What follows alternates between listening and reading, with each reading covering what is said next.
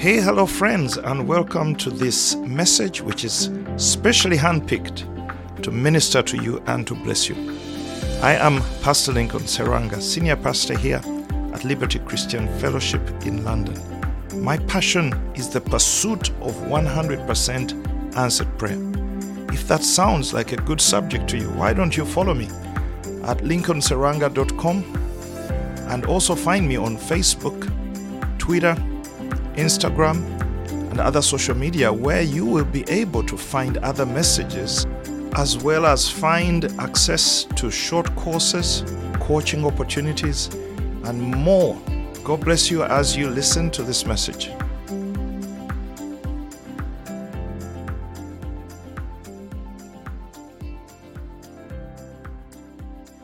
Well, friends, I want to come into the Word right now. I just want to bring God's Word.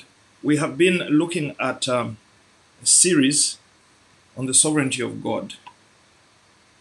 I hope it's blessing you. I thought it would be constrained to Fridays, but it's been difficult for my heart to move away from the subject. And so permit me today to continue on the subject. I promised on Friday that I woke up and I had written down all these verses on the sovereignty of God. And one of them really struck my heart and left me perplexed. I thought, how can the Bible say that? So today I want us to talk about the sovereignty of God in leadership. Can we pray that God will open our hearts and minds? Father, we pray that you continue to school us as we learn your sovereign rule on earth. And we ask that even today, as you put it on my heart, you give me the words to articulate what you have shown me, and that you give people understanding to comprehend and embrace the things that you are teaching us today. In Jesus' name, amen. Amen. Okay, I want to make a few statements before I read this verse. Let me make two statements which struck me, and I wrote them down. Sometimes, let me start again. Jesus said, when the disciples asked him, teach us to pray, he said, pray this way, our Father who art in heaven. So prayer is driven by a sense of understanding we have a fatherhood over us. That fatherhood is not in Dulwich, it is not in London, it is not in Denmark, it is in heaven. This fatherhood is in heaven. So heaven is what inspires prayer. The atmosphere of heaven, the glory of heaven, the possibilities of heaven, to me is what undergirds my spiritual passion. Our Father who art in heaven, hallowed be thy name. Let's first acknowledge you are up there. We hallow you. Hallowed be thy name. And then he goes to your kingdom come. This invitation for this rule that is in heaven, this atmosphere, this governance, this dominion that is in heaven. Your kingdom come, your will be done on earth as it is in heaven. May earth increasingly, here and there, in my life, in the opportunities that I go through and the challenges I go through in my inner life, in my mind life, in my experience, in my body, may what is going on in heaven touch my body. Your kingdom come. Your will be done on earth as it is in heaven. Give us this day our daily bread. Provide for our needs. The whole inspiration of heaven. We are, our prayer lives, our worship lives are driven by a passion to see more of what God looks like revealed in and through our lives. Sometimes, this is a statement I wanted to make, that I woke up today with. Sometimes we are driven and very keen to call in the kingdom of God into our lives, into our environment. Sometimes the only resolution is the sovereignty of God. Sometimes, after pushing and pushing, God, we want to see healing, or God, we want to see deliverance. Oh God, cancel this date in two days. And after it's all said and done, we go back and rest in the sovereignty of God, the fact that even though we may suffer, even though we may continue to have an unresolved problem, God is still on the throne and he rules and is still outworking his purpose. Yeah, so sometimes our kingdom pursuit is met with a sovereign response. It does not mean God is withholding, but it's because there are multiple facets, multiple factors that determine the outcomes of our lives. There are multiplicities. And until Jesus establishes his kingdom in every facet, then my life can fully experience the glory of God. I was talking about growing up in my mother country, Uganda. The political problems of the country, the economic problems of the country set a general atmosphere which determines individual circumstances. So I cannot pray for a full manifestation of the glory of God in my personal life when nationally, economically, socially, in every other way, there is degradation and breakdown. There are so many facets there. And again, we touch the reality that sometimes there's just too many facets. For example, unity, agreement. When two or three agree on a matter, it shall be done, Jesus said. Sometimes there's disagreement. Sometimes it's timing. So I said on Friday 5 things I want to remind you. 5 elements that I feel are involved in the outworkings of the sovereignty of God. 5 elements. Number 1, God. God is number 1. His power, his omnipotence, his omniscience, his immutability. God. If it was just God on his own, everything would be perfect. And secondly, his purpose, his dream. And you think God had a dream. God has dreams. It was not enough for him to sit as God and just be by himself, eternally, immutably powerful and omniscient and omnipotent. He had to create. He stepped out and created because he had purposes and dreams. So the purposes of God, his eternal purposes, the things that he has planned and scheduled to happen in the counsel of his own will, he did not take a vote. The purposes of God. That's the second element. God. Number 2, his purposes. Number 3, the presence of free will in the earth. The fact that he decided to create not robots, but worshippers and lovers. Immediately that meant people had to choose. And so the presence of free will creates a third ingredient in his domain, in his rulership, because now he has to deal with free will. The freedom we have to choose him or not, to choose a path or reject him or obey him. That's a key part of how the sovereignty of God in the earth operates. Number 4, the presence of evil. Presence of evil, because free will could have just remained free will in obedience, but free will became rebellion and then evil comes in. So the 4th ingredient is evil. And finally, we have time. Time is the canvas. Time is the continuum across which this rule is expressed and displayed. The continuum of time. And this is so important. We cannot limit everything to God's omnipotence, number 1. We can't just say God is omnipotent, therefore he's sovereign. No, it comes down and cascades through these realities. His purposes is our free will, presence of evil, and time. He makes all things beautiful in his time. And that's one of the most powerful statements of sovereignty, that in the process of time, he makes all things beautiful. Now I want to read the verse that we're going to spring from. Proverbs 21 and verse 1. The king's heart. Let me make sure I give you guys an opportunity to see that scripture displayed right here. The king's heart. It's right there anyway behind me, so I don't need to insert this thing. The Lord's hand. What version is that? Can we have? Oh, that's NIV. That's interesting. The king's heart is in the hand of the Lord. What a powerful statement. The king's heart is in the hand of the Lord. Like the rivers of water, he turns it wherever he wishes. I thought, what are you talking about? How do you tackle this verse? You know, one of the challenges we have as believers is in engaging the scriptures and finding what God was saying and the whole process of interpretation. And as you've seen in some of our exchanges, there can be so many different nuances and different interpretations. How in the world do you interpret this? Now, there are some people whose interpretation of the sovereignty of God, as you may have heard, I probably do not agree at all in the sense in which the sovereignty of God cancels out free will.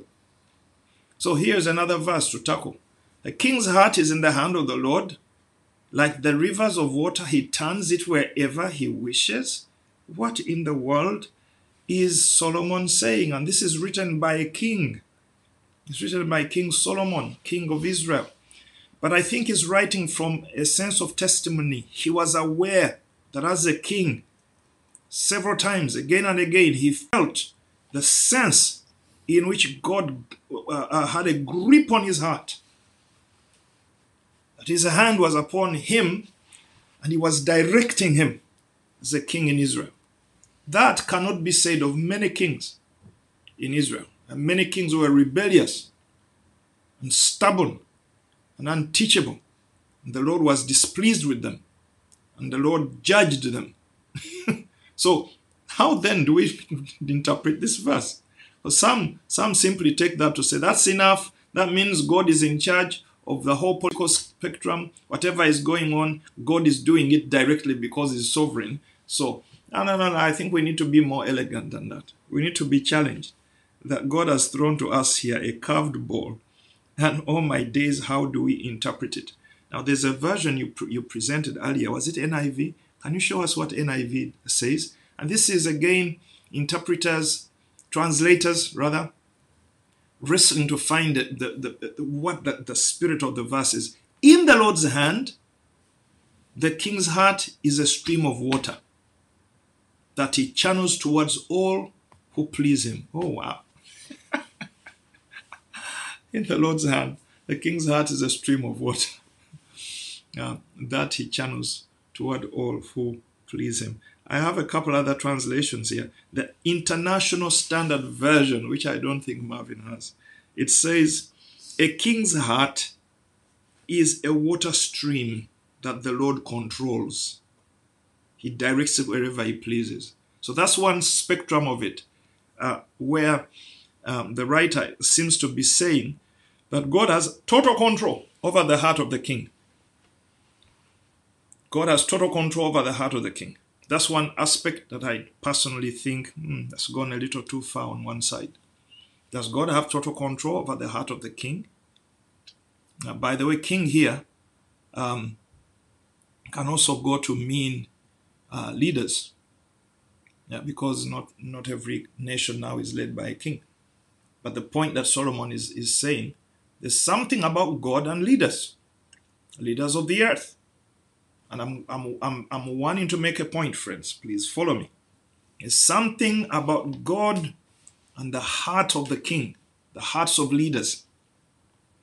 Another translation, which is called Young's Literal Translation, swings it to the other side. It says, rivulets of water, or rivers of water. Rivulets of water is the heart of a king in the hand of Jehovah. And the sense there, the interpretation can be that when a king gives their heart to the Lord, when a king's heart is in God's hand, he will direct it. Wherever he pleases, he will incline it. I feel it's a complicated verse that opens up a subject. I want to present to you some of my thoughts and reflections about this. Number one, let's walk together, friends. Number one, let's go back to the realization God is a king. Let's start there. Kingship is not primarily a human virtue. Kingship is first and foremost a divine attribute. The governance of spheres, the governance of peoples is a supernatural divine attribute which God then delegates and manifests in the created realm by emerging leaders by emerging political leaders, by emerging church leaders, by emerging community leaders. Leadership is a divine function, first and foremost. God is a king. By virtue of that, as we shall see, there are implications about leadership that go very deep, which is what this verse is trying to capture. So, allow me to continue and read you another statement. God is a king and models leadership to us, first and foremost in the Godhead, Father God being the first person of the Trinity, is the king. You want to call him the king of the Trinity. He is the lead of the Trinity, and the others submit to him. And submission is also modeled for us in the Trinity. So if God submits, the Son submits to the Father, and the Spirit submits to the Son. That means submission is also first and foremost a divine attribute. So when God turns to us and says submit to one another, he's not telling us something he has not practiced within himself as the Godhead. Amen. Number 2, leadership and headship are principles ordained by God. Now this is huge. Leadership and headship are ordinances of God. These are principles that God has ordained to govern the earth sphere. The earth, not even just human beings. Go to any species that are animate. Go to the ants. Go to the bees. Go to the wasps. Go to the horses. All these beings have structures of leadership. It is an order. It's an ordinance of God that communal groups of beings must have the principle of headship manifesting. There's got to be people that are ruling and leading in communities. Yeah, that's a big one. It is a God ordinance. Let me tell you, until a community resolves its attitudes towards leaders, it can't go far. I will say that again. Until communities resolve their attitude towards leaders, those communities are in defiance of a sovereign ordinance. Yes, and until you as an individual make space in your heart for leaders, you are at war with God himself. You are at war with an eternal principle. Because God ordained it, it is irreversible, it shall always abide. Now, there are all types of people in the earth. There are people who delight in leadership. There are people who feel their assignment in life is to torment leaders and to terrorize them. There are some people who just hate leadership, hates anything that looks like leadership. There are people who just want to self-lead, they want to self-govern, and will fight anything that looks like a leader. How are you doing down there? Are we still friends? May God give us a heart that celebrates and honors this ordinance. It's an ordinance of God's sovereignty, that there must be leaders. And at any one point, you must be answerable to somebody. And I'm not talking about I answer online to T.D. Jakes, or I answer online to Joyce Meyer, or I don't know who your leaders are in the earth. You need to be answerable within the immediate sphere of your function to people that God has ordained to be leaders over you, because it's a divine edict. Yeah. So God gives leaders to families by way, and we shall see by way of family structures, families, communities, society, nations, regions, continents. There are spheres of leadership everywhere. Business. Amen. Number 3, God creates and gives leaders to communities. God, in creation, ordains that there are structures of leadership. From the point of creation, there are people who are sent into the earth to lead the earth. people with great leadership skills. There's been in America a return to Martin Luther King's memorial, and to stand behind that huge sculpture of him, that great man, in terms of his campaign against the whole white supremacy and the breaking of the yoke of people of color. Martin Luther King was a mighty leader. There are people whose leadership gift and status was so significant that they shaped entire history for the entire world. So there are levels and stratas of leadership potential and power. And some people lead in smaller ways, some lead in greater ways. Key point is this: God is faithful at creation to ensure that not everybody is a Martin Luther King. There's no need. Not everybody has to be a Martin Luther King. Not everybody has to be presidential in their capacity, that you lead a nation, but there's a structure of leadership. God is faithful to send leadership into communities. There is no community without leaders.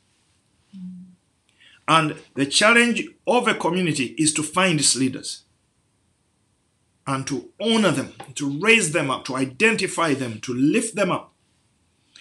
The challenge of a leader to hear, to listen to their own heart and know the call to leadership. And I tell you, friends, someone may not know the Lord, but they have the call and grace of God to lead. And it is of God. It is of God. Because it's a slightly different thing from salvation. By God agreeing to continue the earth, he must have also agreed that he will faithfully send leaders into the earth. So, the Bible shows that God gives us leaders. God gives us leaders. And I want to go into that a bit deeper. Sorry, I keep losing myself here. Amen. Amen and amen. God creates and gives leaders to communities. I tell you, friends, there's nothing as beautiful as finding a leader. I tell you, as a pastor who has been leading a church for several decades now, the delight of finding a leader. I'm feeling, phew, we found a leader.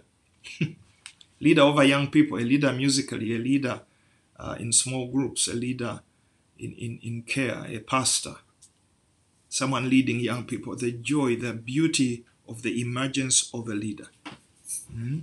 So, God gives us leaders, but I need to say this now, they are never perfect. Leaders are never perfect. They come with their flaws. They come with their challenges, but God is faithful to send them, and then he stands back and watches what that community does with them. He stands back and watches what that community does with them. Because as I said before, unless a community learns to celebrate leadership and receive it with its flaws and shortcomings, it cannot do much. Remember Jesus weeping over Jerusalem. He says, Jerusalem, Jerusalem, you kill the prophets. You crucify everyone I send to you. You will not hear from me again until you learn to say, blessed is he who comes in the name of the Lord. Jerusalem, Jerusalem. He says, finally, judgment is coming on you. And this was spoken by messianic lips. The one who came to die and save the world says to Jerusalem, your time's up. After this, after I die and I rise, there's going to be a pillaging of this city. No stone will be left on top of a stone because you did not recognize the time of your visitation. You did not recognize. That was not kingdom of God. That was sovereignty of God. Because Jerusalem was a leader killer. They were killers of prophets, killers of those that God sends to lead. I pray that God will speak to you. Because today I really feel God needs to do a work in our hearts as we go through these next difficult years, as we recover from a pandemic.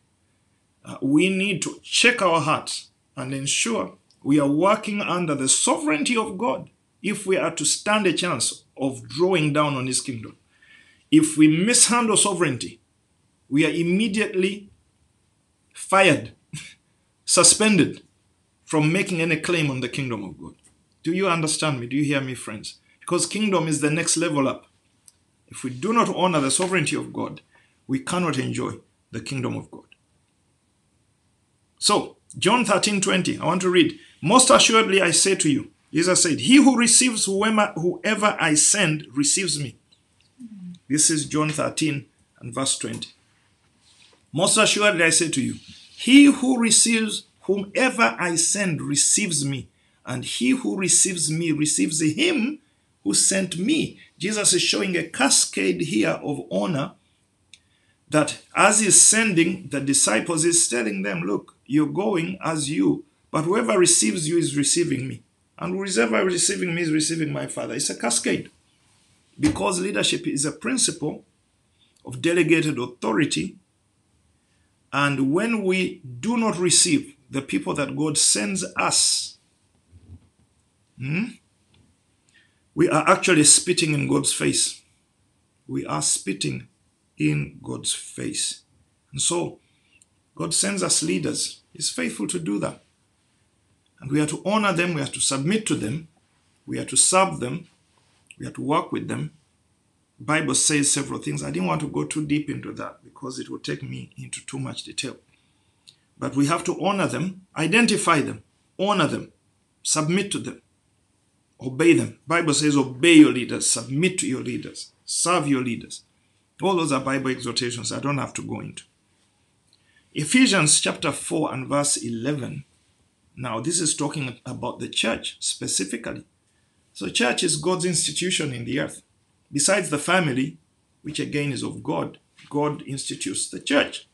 And even to the church is faithful to send leaders. And he says he himself gave. Now, the translation says gave some to be. But actually in the original translation, it says God gave some apostles, some prophets. I don't know whether there's a translation that you have there that captures that sense. God gave some apostles, some prophets. The apostle is a gift to a community. The prophet is a gift to the community. The evangelist is a gift to the community. Pastor is a gift to the community. These are leadership gifts to the body. Yeah, and so he appointed some as apostles. So, friends, God is faithful to send us apostles. Apostles are strategic leaders. Prophets are inspirational leaders. Pastors are nurturing leaders. Evangelists are persuading leaders. And teachers are instructing leaders. Did you catch that? Did you catch that? I'll say it again. Apostles are strategic leaders. God ensures that a community has its strategic people. And we need to identify them and release them. And I'm talking even in the business world. We don't have to call them apostles, but they are people who are apostolic in their leadership. So apostolic people are strategic people. Pastoral people are nurturing people. These are people who are relationally sensitive. They are supportive. They may not be as strategic, but they are very nurturing. And they make our places warmer. Our communities, they make our communities warmer. Yeah, nurturing people. Prophetic are inspiring people. These are inspiring, creative, spontaneous listeners of God. But in the general definition, they are inspiring people. And then, or revelatory people. And then teachers are instructing people. These are instructing people, instructing leaders. And then evangelists are persuading people. Persuading people. I think some of the best salesmen are evangelists, really waiting to sell the gospel to people. So God is faithful to send leaders. Do we receive them? Do we recognize them? Do we embrace them? Do we celebrate them? Do we allow them to do their best and fail where they can't? And for us to celebrate them, rejoice over them. Now, this is critical because in doing that, you recognize the sovereignties of God in leaders. And again, I say, a community which crucifies and destroys its leaders can't go far because it's spitting in the very face of God Almighty. We need to allow our leaders space to grow. and to do their part and to fail where they can't, because they cannot be all-rounders. That's why God sends 5 types of leaders. And we stand together and celebrate that. So, I'm moving on, friends. Moving on from the church. I want us to go to Israel and to just remember something there. God says to Israel, Jeremiah chapter 3 and verse 15, God says this. He says, I will give you shepherds according to my heart, who will feed you with knowledge and understanding. Again, the point I'm making, God gives us leaders. He gives us leaders. And that was a promise to Israel. Now, does that mean every leader that arose was good and brought instruction and knowledge to Israel? No. But God is saying, this is my commitment. One of the ways you see my blessing is I will send you shepherds. I will send you leaders. Do you have a translation that says I will send you rulers or leaders? There's one or two that uses that word leaders. I'll send you leaders or I'll send you rulers according to my heart. So David was a man after God's heart, but he wasn't meant to be the only man after God's heart. God's heart, a shepherd, a leader after God's heart, is someone who is in alignment with God's heart. That's what it means. And God said, I want to do that all the time. To do that all the time for you. Yeah. And so, friends, pastors according to my heart, it says, yes. So, as these people come, we embrace them, we receive them. Now, can I go a little more specific here? God gives us parents. Now, again, this is sovereignty. Let's understand sovereignty. You do not choose your parents. You wake up and find out. That's a sovereignty matter. The argument may be that God creates us in himself and then creates us on earth through people. So spiritually, we are made of God. Physically, we are constructed biologically in the bodies of our parents. So, created in heaven, spiritually packaged on earth through parenting. And that's very sovereign. And sometimes you feel, God, are you sure I was supposed to be born in this country? I wish I was born in Zimbabwe. I wish I was born in Ghana. I wish I was born in the UK. I wish I was white. You know, somebody was saying, I wish I was just white so I get over this persecution. You know, but there we surrender to his sovereignty. And sovereignty, you see, is not a waste basket. Sovereignty is not a waste basket where you throw everything you can't resolve. It's a refuge you run to. Sovereignty is a refuge and say, okay, things may be tough here, but there is a sovereign God who makes all things beautiful in his time. Yeah. So, parents. And so God says, honor your father and mother. Why? In honoring them, you recognize the sovereignty of God at work in that. And they may not be honorable. They may not be respectable. They may have been the most abusive people. But you honor the orchestration. Remember, we said God takes the dirtiest events of our lives and turns them to music.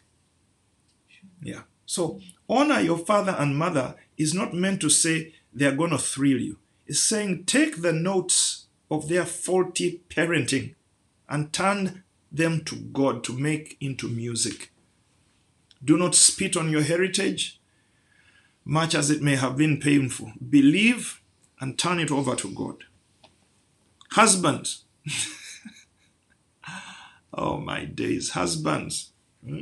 I was hearing a beautiful sermon by Pastor Martin Maega. He was teaching his online quite a lot. I think he does a weekly thing. But he was talking about the amazing, the process of finding a spouse. Oh my days, I remember those days when this woman became the captivation of my mind. She had always been there, not always. She was there for several years. She was there for several years and I couldn't see her. Then one day my eyes went, pum. And the process that leads you there can never be found in a seminar. You cannot attend a seminar and walk out with a blueprint for who you will marry. I tell you, it is a sovereign process in which you do your part and leave the rest to God. It is very sovereign. And it is linked with identity and orchestration and guidance and the process that brings you to this moment of exchanging a ring and says, until death separates us. But then the challenge again with sovereignty, will you surrender to that sovereignty when the marriage becomes very difficult? Will you seek to see that as part of this understanding when the head of your life, your husband, is short of what you expected, when he's not all that you wanted?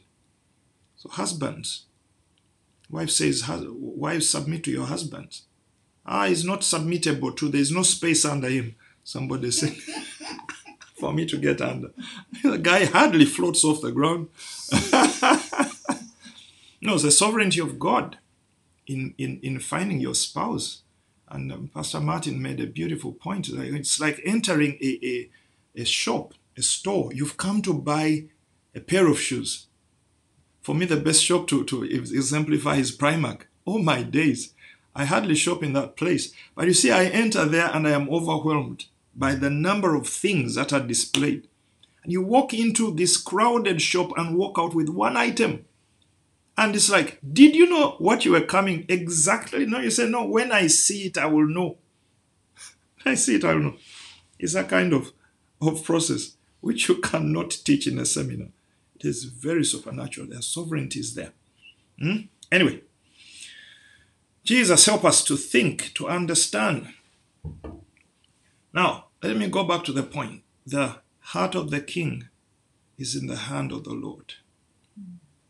Friends, I am convinced God orchestrates the leaderships of our lives. There's a sense in which God creates leaders and brings them into the earth.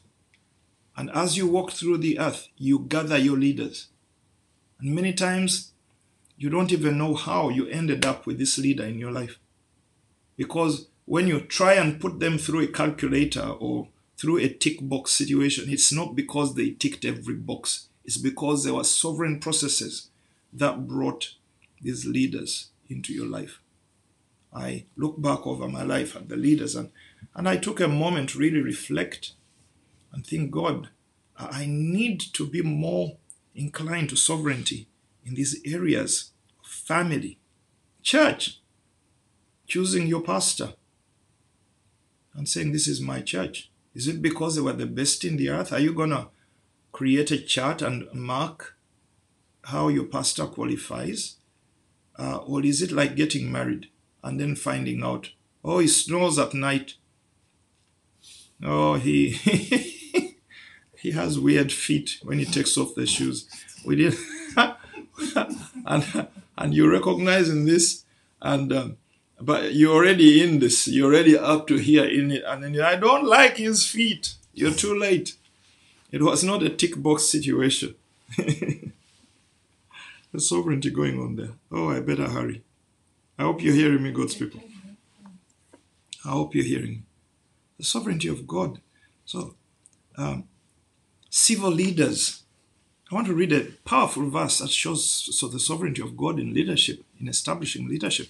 Romans 13, verse 1. My goodness, what a powerful scripture. Let every soul be subject to the governing authorities. Let every soul be subject to governing authorities, for there is no authority except from God, and the authorities that exist are appointed by God. And you think, whoa, wait a minute, Lord, is Trump appointed by God? Is, huh?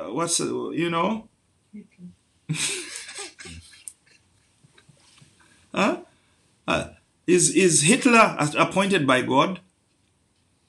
Is that what this verse is actually saying? Let's read the verse 2 and see what it says. Therefore, whoever resists the authority resists the ordinance of God. And those who resist will bring judgment on themselves. Now, you may have wondered why some time ago I brought the issue of the 5 judgments of God. There are some people who believe that there is no more judgment. All the judgment was sent to Calvary. We are here to just reap blessings. Now, this does not even talk necessarily of God himself opening heaven and coming to judge. It talks about judgment as a principle. that is at work in the earth. And that's why I said we need to redeem the word judgment. But judgment is about rulings, it's about consequences, it's about results in tandem, in response, in reciprocation. So there is something divine about leaderships. There is something sovereign about structures of leadership. Now, Paul is writing to the Romans. He's writing to God's people under the rule of Rome. Rome was an empire. It had so many injustices, you know. But Paul is trying to make a point, and it is a spiritual point. It's not a political point he's trying to make. He's not even talking about the morals of an empire, and the Romans were short in many ways. He's talking about the structures of sovereignty upon which political operations work. And so he's saying you need to be careful how you respond to authorities, even in their weakness, in their failures, because these things are God ordained. The function of authority in the earth is a God ordained issue. Jesus, that's what the word ordinance there is saying. Yeah. So you need to ensure that when you are resisting an authority, you are not resisting God. You need to decipher this. You need to distill this in your spirit. Because in total contrast, the gospel was preached against the rulings of the rulers of the early church. Remember, they called them and whipped them and said, you are not to proclaim the name of Jesus. And they told them, you choose for yourself whether we shall obey you or God. So you need to understand, this does not mean, Paul is not saying that we should align with every antichrist ruling, every edict that is put out by the government, and it is not in alignment to God. But God is saying, be careful that while you are militating against a particular party or a particular law, you are not fighting ordinance behind, which is a little above morals. Because this is the problem. Like we fight bad parents, when people decide they're going to fight a government, whatever the way, you can become very unruly. You can become very indisciplined if you miss the difference between feeling and sensing the hand of God in what's going on. If you miss that and just get caught up in human dynamics, the apostle is warning us that we may find that we are coming under some kind of judgment because essentially we are insubmissive and not law-abiding, because we miss the sovereignty of God behind the principles of government and civil leadership. Let's go to verse 3. I need to finish this. Now, I hope I'm not going to too much. It says, for rulers are not a terror to good works, but to evil. So rulers and authorities are meant to administrate good, not evil. So when they become perpetrators of evil, then they've fallen out of that line of authority. Do you want to be unafraid of the authority? Do what is good, and you'll have praise from the same. The next verse, verse 4.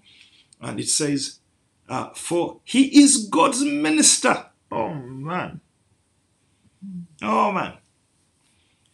The authority is God's minister for you, for good. Now, this here is not the minister in the church. It's the minister in society.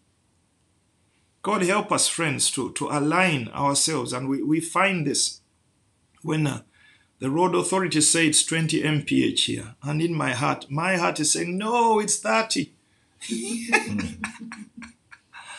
And I'm a child of God. I invoke the kingdom of God. And I'm going to drive 30 and the Lord will blind the cameras. And God is saying, you fool, this comes under sovereignty. It doesn't come under kingdom. This is a sovereign edict. Submit to the leaders of what is just and what is godly and what is good in the earth. Yeah. Otherwise, you are under the ministry of the camera, and you will be under the ministry of the police. And in some cases, correctional facilities step in, and you are under arrest, and you must serve the sentence. And you are saying, God, send your angels. God is saying, that's my minister right there. That's my minister. You are out of line. you're out of order because you fail to understand the sovereignty of God in leadership. And that sometimes is civil leadership. Yeah. Therefore, you must be subject, not only because of wrath, but also because of conscience. That's verse 5. For because of this, you also pay taxes, for they are God's ministers, attending continually to this very thing. Render, therefore, to all their due. Taxes to whom taxes are due. Customs to whom customs. Fear to whom fear. Honor to whom honor. Again, the point is, friends, sometimes in fighting leaders, we are fighting God. Sometimes in fighting leaders, we are fighting God. We need to be careful. Now, of course, that needs balancing, because sometimes God himself is fighting the leader. And that's where we need to find the balance. I need to bring this home. I want to talk about, again, we touched this earlier, regarding Pharaoh. Pharaoh. The heart of the king is in the hand of the Lord. God was opening my eyes to show me that the truth of this. When God is making a leader, leaders, by their makeup, there is a handle on them for God. Now, have I put that in the right way? Leaders are accessible to God. Leaders are accessible to God. God somehow deals with leaders more than an ordinary person who is not leader. The greater your leadership grace, the greater access God has. And I'm not saying that he will have that access, but he can access leaders in special ways. And that does not mean he violates their free will. And we saw that in the situation of Pharaoh, Genesis 41, God sent him a dream. God sent him a dream. This is Joseph's times. Remember, Joseph is in prison. God sends a dream to Pharaoh because he knows Joseph will interpret it. That is the sovereignty of God in leadership. God takes Nebuchadnezzar, Daniel chapter 2. God takes Nebuchadnezzar, sends him a dream, a troubling dream.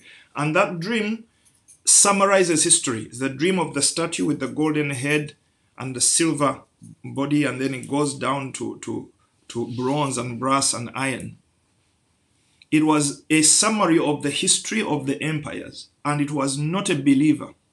It was not a Jew who dreamt that dream. God deposited it into him because God has access to leaders sovereignly. That did not violate Nebuchadnezzar's will, but it shows you the glory of God in dealing with leaders. God showed Nebuchadnezzar a dream in the night. And then Joseph, because actually, I need to make the point, because of the presence of Joseph, God could do that to Nebuchadnezzar. Because of the presence of Daniel, God could send a dream to Nebuchadnezzar. When leaders are abandoned by the church, when leaders are not prayed for by the church, the Bible reminds us to pray for leaders. We are failing to play our part in God's orchestrations of our leaders. So we need to pray for Trump. We need to pray for Boris. We need to pray for Yoweri. But we need a theology to inform that. We need to understand, however evil they can be, however confused they can be, God says the heart of the king is in his hand. And again, I feel that the difficulty is when the church abandons its station, that leaders lose track and begin to become a judgment to the very nation they are meant to be a blessing to. And as I come to that, I'm navigating towards the end. Remember Cyrus as well. Cyrus was a Gentile king. Isaiah 45. God declares it before he even arrives. He said, "Thus says the Lord to my anointed," to Cyrus. Whoa, Cyrus, is he going to be anointed? He's not even a Jew. God says he's anointed to subdue nations, to loose the armor of kings. Because Cyrus comes up as a favorable king towards the purposes of God. And again, it's God's dealings and access to leaders. God was showing me this to challenge you as God's people to pray for leaders. Pray for your husband. Pray for your pastors. Pray.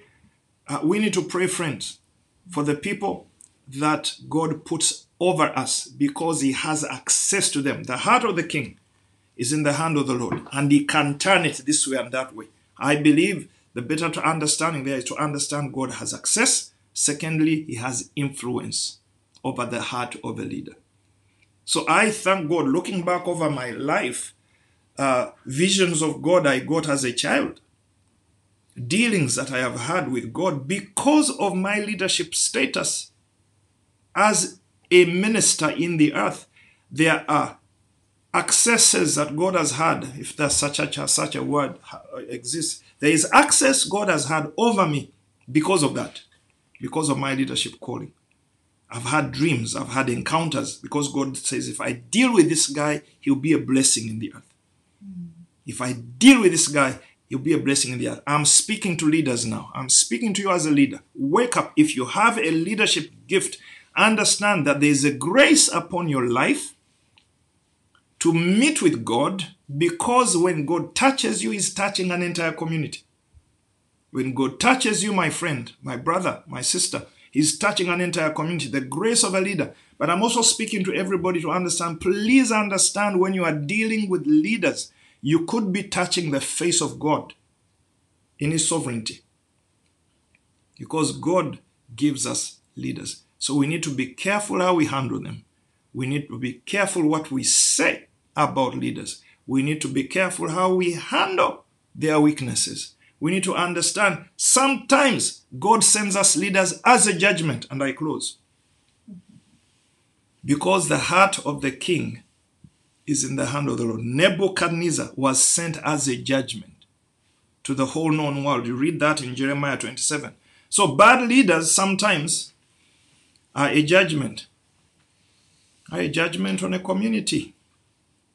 Because again, that's what we read in Nebuchadnezzar 27:6. Can you show us, Marvin, 27:6, Jeremiah 27:6? God calls Nebuchadnezzar my servant.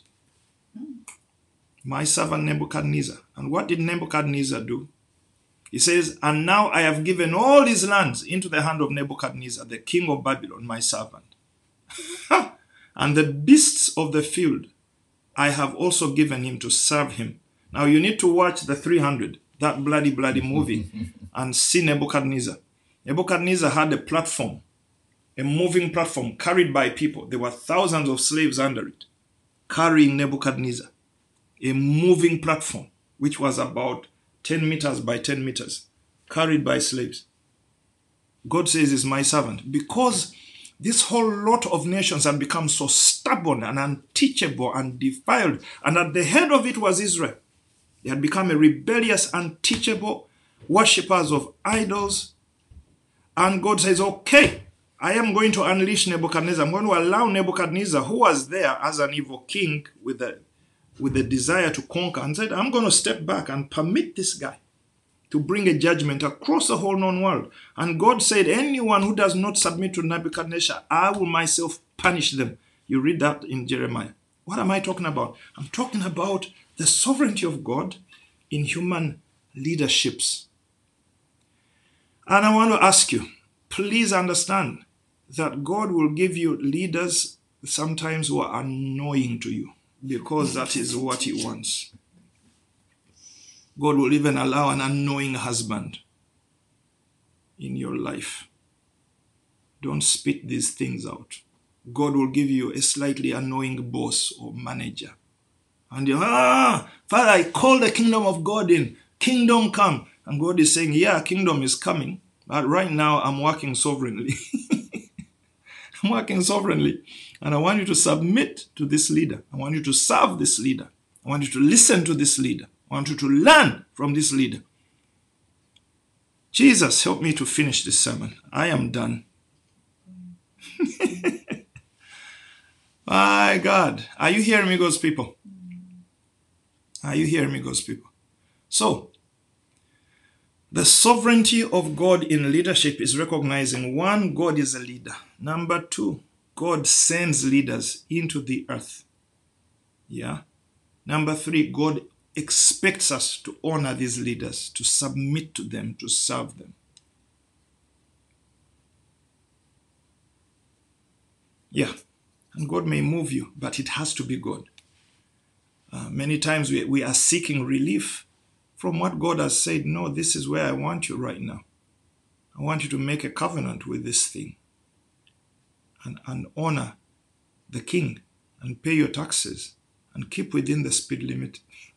I rebuke myself there. But I'm learning my 20 mph.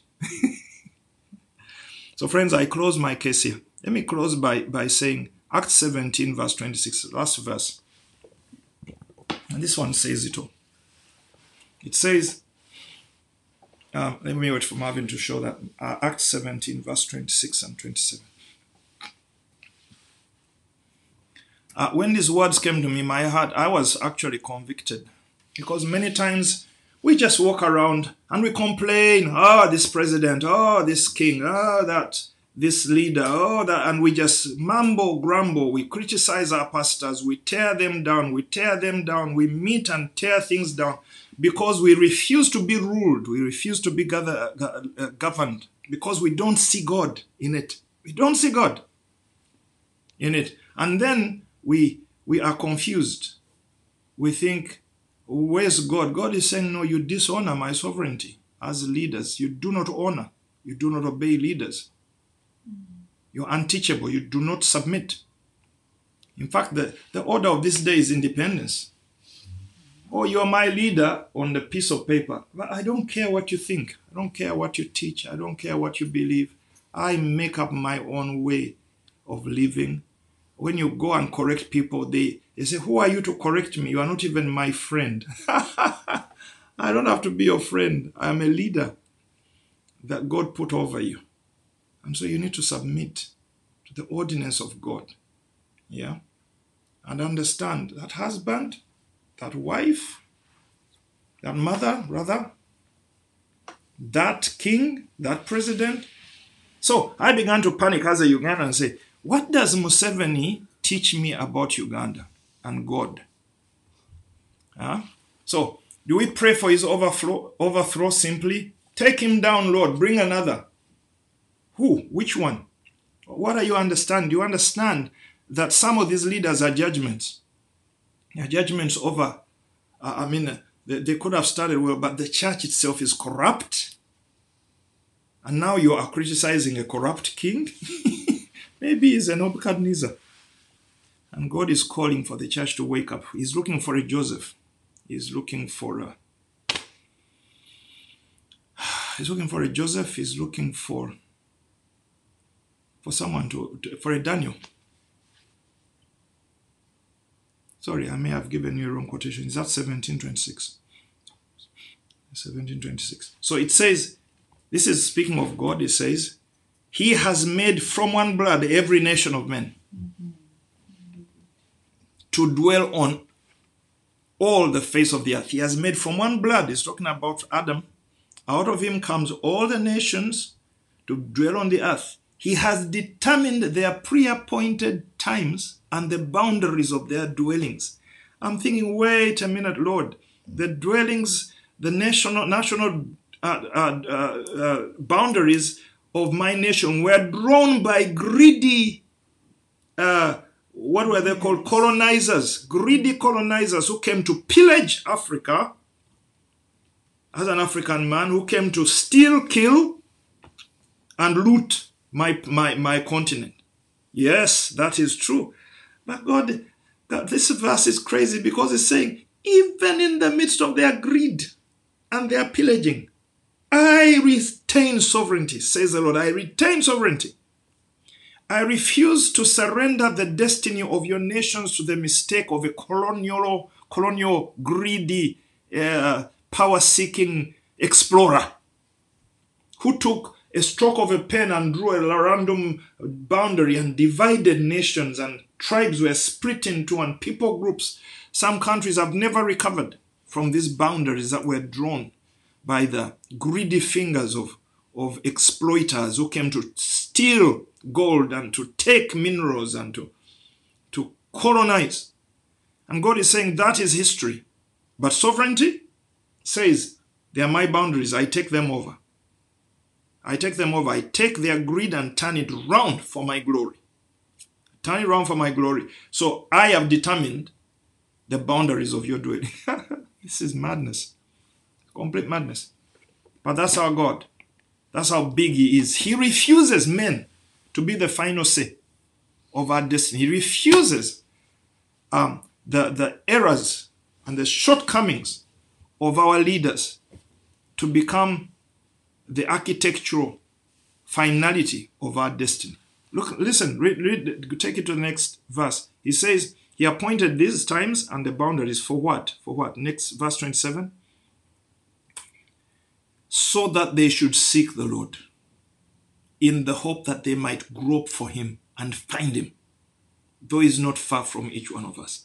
So the ultimate cause and purpose of God, whichever nation you fall into, is to seek the Lord, whatever your geography has created, so that in whatever the mess is in that country, somehow, through your prayers, the hand of God may lay hold of that president and turn it this way and that way. I speak that over my nation, Uganda. Speak that over your nation. I don't know what your nation is, wherever you are logging in from. Somehow may the church rise up and seek the Lord in the geographical scenarios of the presidential scenarios and the political issues of that country. And may the sovereignty of God, the sovereign rule of heaven, break into those environments. Because many times we feel, kingdom come, kingdom come. We want the kingdom to come to Kampala. We want the kingdom to come to Abuja. That God is saying, before you invoke kingdom, surrender to sovereignty and understand that there are things I am dealing with in that country concerning what is done. Jesus, I am done. I don't know whether I've confused God's people.